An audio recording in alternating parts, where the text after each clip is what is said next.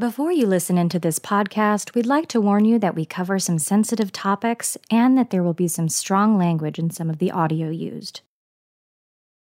From Odyssey, I'm Lauren Barry, and this is the On Deadline podcast, where we unpack top news stories out of our radio newsrooms across the country. On Deadline this week is violence in the U.S., from mass shootings to serial murders. Over the weekend, 9 mass shootings were reported across the nation, resulting in 5 deaths and leaving 56 people injured. It's part of an ongoing trend. CDC statistics revealed that more Americans died from gun-related deaths in 2021 than any year on record, and this year is on track to be even deadlier. As of Monday, data from the Gun Violence Archive indicated there had been 421 mass shootings in the country so far this year, more than at the same point in 2021. That's an average of about 2 mass shootings per day. And that means there's a reason twice every single day for political leaders to send messages about thoughts and prayers. It begs questions.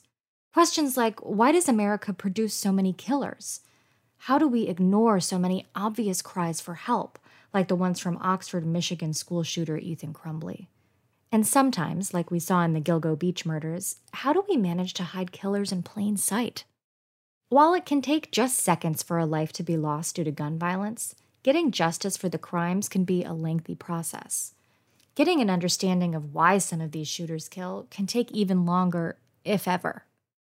In November 2021, then 15-year-old Ethan Crumbley opened fire on students and teachers at Oxford High School in leafy suburban Oakland County, Michigan. He killed 4 people and injured 7 others. On the morning of the shooting, his parents were summoned to the school to discuss his violent drawings.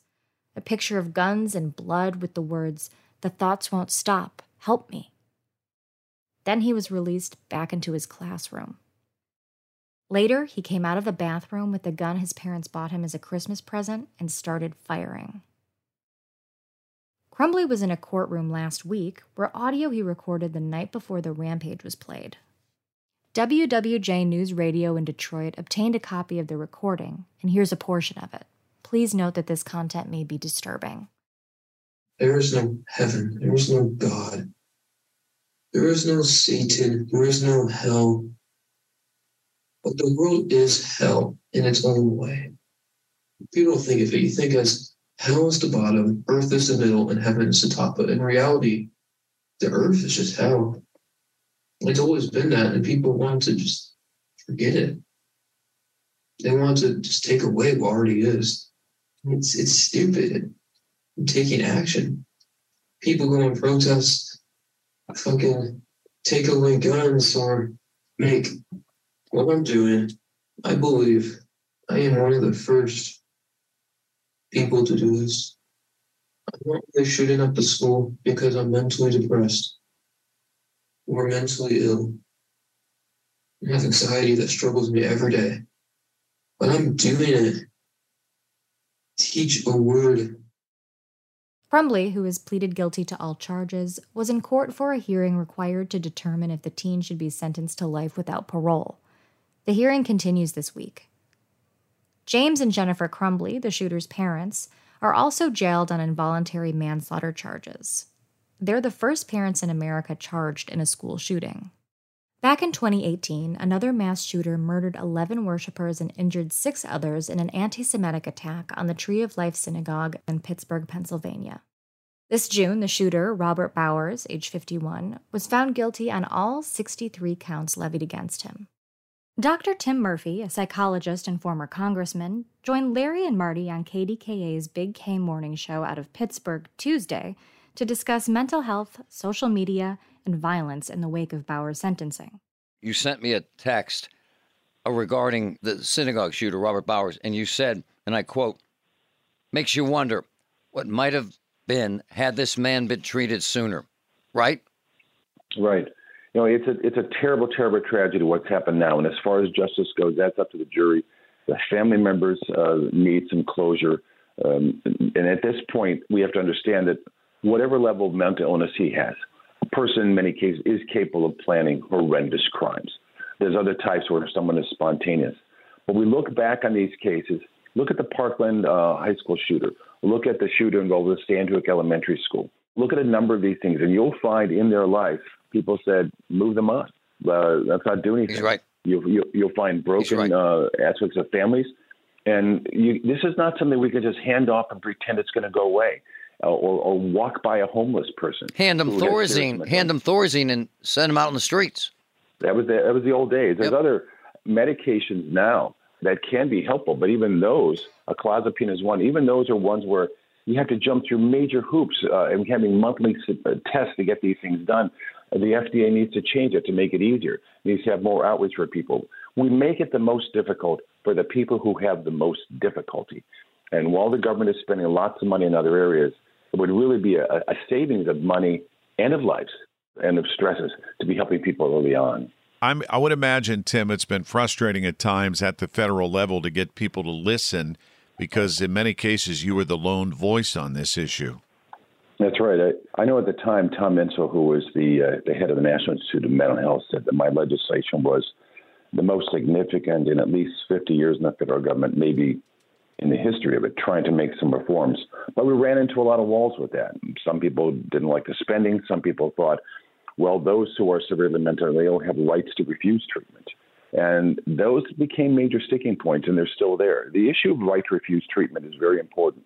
We don't want to coerce or force people into treatment they do not need. That's the old days of the old hospital or the old massive institutions where people were taken away. But something very important is those with a very serious mental illness like schizophrenia. About 40-50% of them have a condition called anosognosia, which basically means they are not aware that they're ill, and they're not aware that they're not aware. It's similar to someone with Alzheimer's or other brain damage where they're not aware. If it's 2 a.m. and the elderly woman's walking down the streets of Pittsburgh in the snow, and she says, I've got to get to school, we understand that's probably Alzheimer's. That person needs help. Contact the family, do whatever's necessary.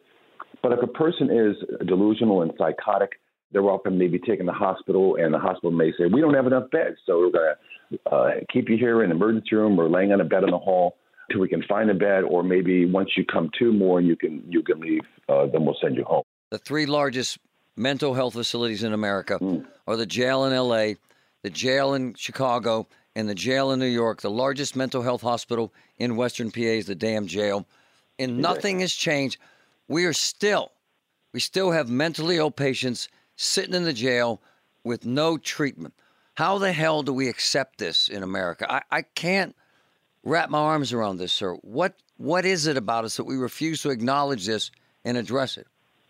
Well, there's a book out written by Ron Powers a few years ago called Nobody Cares About Crazy People. As awful as I sound, some of that is the truth. And yet, 20% of people, and almost every family has someone who is touched by mental illness. We have to eliminate bigotry and prejudice against it. We all struggle at some points in our lives. 70% of people face trauma, and they struggle with that. We have to open our hearts and open our wallets to deal with it. As mass shootings continue to plague the U.S., another type of violent crime has also made headlines this summer: serial murder. Like mass shootings, serial murders have historically been more common in the U.S. than in other countries. According to the University of Michigan, reports of this type of crime spiked from the 1970s through the 1990s and have declined in recent years. Then there's the Gilgo Beach murders. Last month, Odyssey station 1010 Winds in New York reported on the arrest of 59-year-old architect Rex Heuermann, who's now being held at the maximum security Suffolk County Correctional Facility in Riverhead, New York. He's accused of murdering 3 women and is the prime suspect in a 4th murder. Heuermann is linked to the Gilgo Beach murder investigation, which was sparked by the discovery of several sets of human remains on the south shore of Long Island. If he did commit the crimes, he did so during a 27-year-long marriage that ended when his wife filed for divorce after his arrest. Dr. Scott Bond, a criminologist and author who's spoken on the Gilgo Beach murders extensively, joined Newsline with Brigitte Quinn from WCBS Radio in New York to get a better understanding.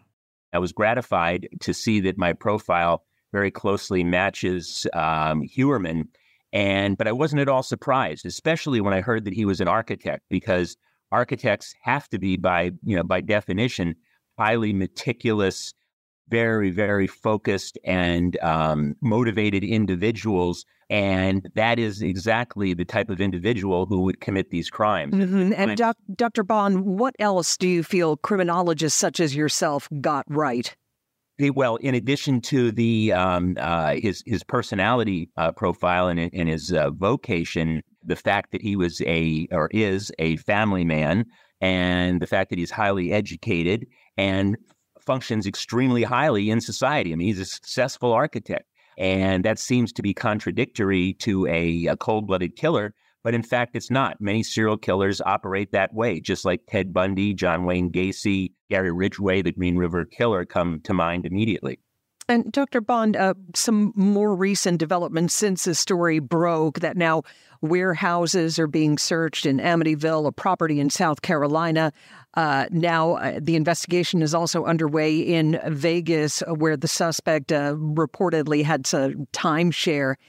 What do you make of that? This isn't at all uncommon, especially in a high-profile case like this. When an individual is apprehended, they look at cold cases, not just locally, but all over the country to see if there's a potential link. So that's not surprising. But I will say this, given the fact that his burial ground was uncovered back in 2011, and I believe that it was truly sacred ground to him, to the extent that he was still operating at that time, he may have gone to, pardon the pun, but greener pastures. It's conceivable that there are other burial grounds out there and bodies that have yet to be located. So, and Doctor, what precisely do you mean by sacred ground? The serial killers take this vocation of theirs, the torture and killing of others, very seriously.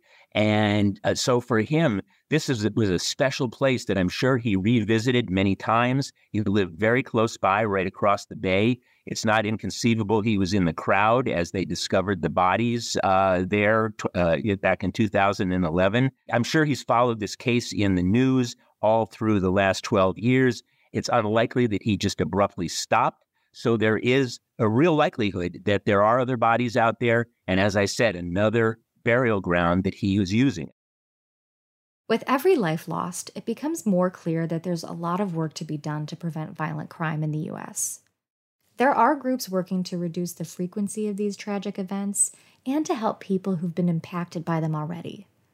These include the Council on Criminal Justice, the National Crime Prevention Council, and the National Domestic Violence Hotline.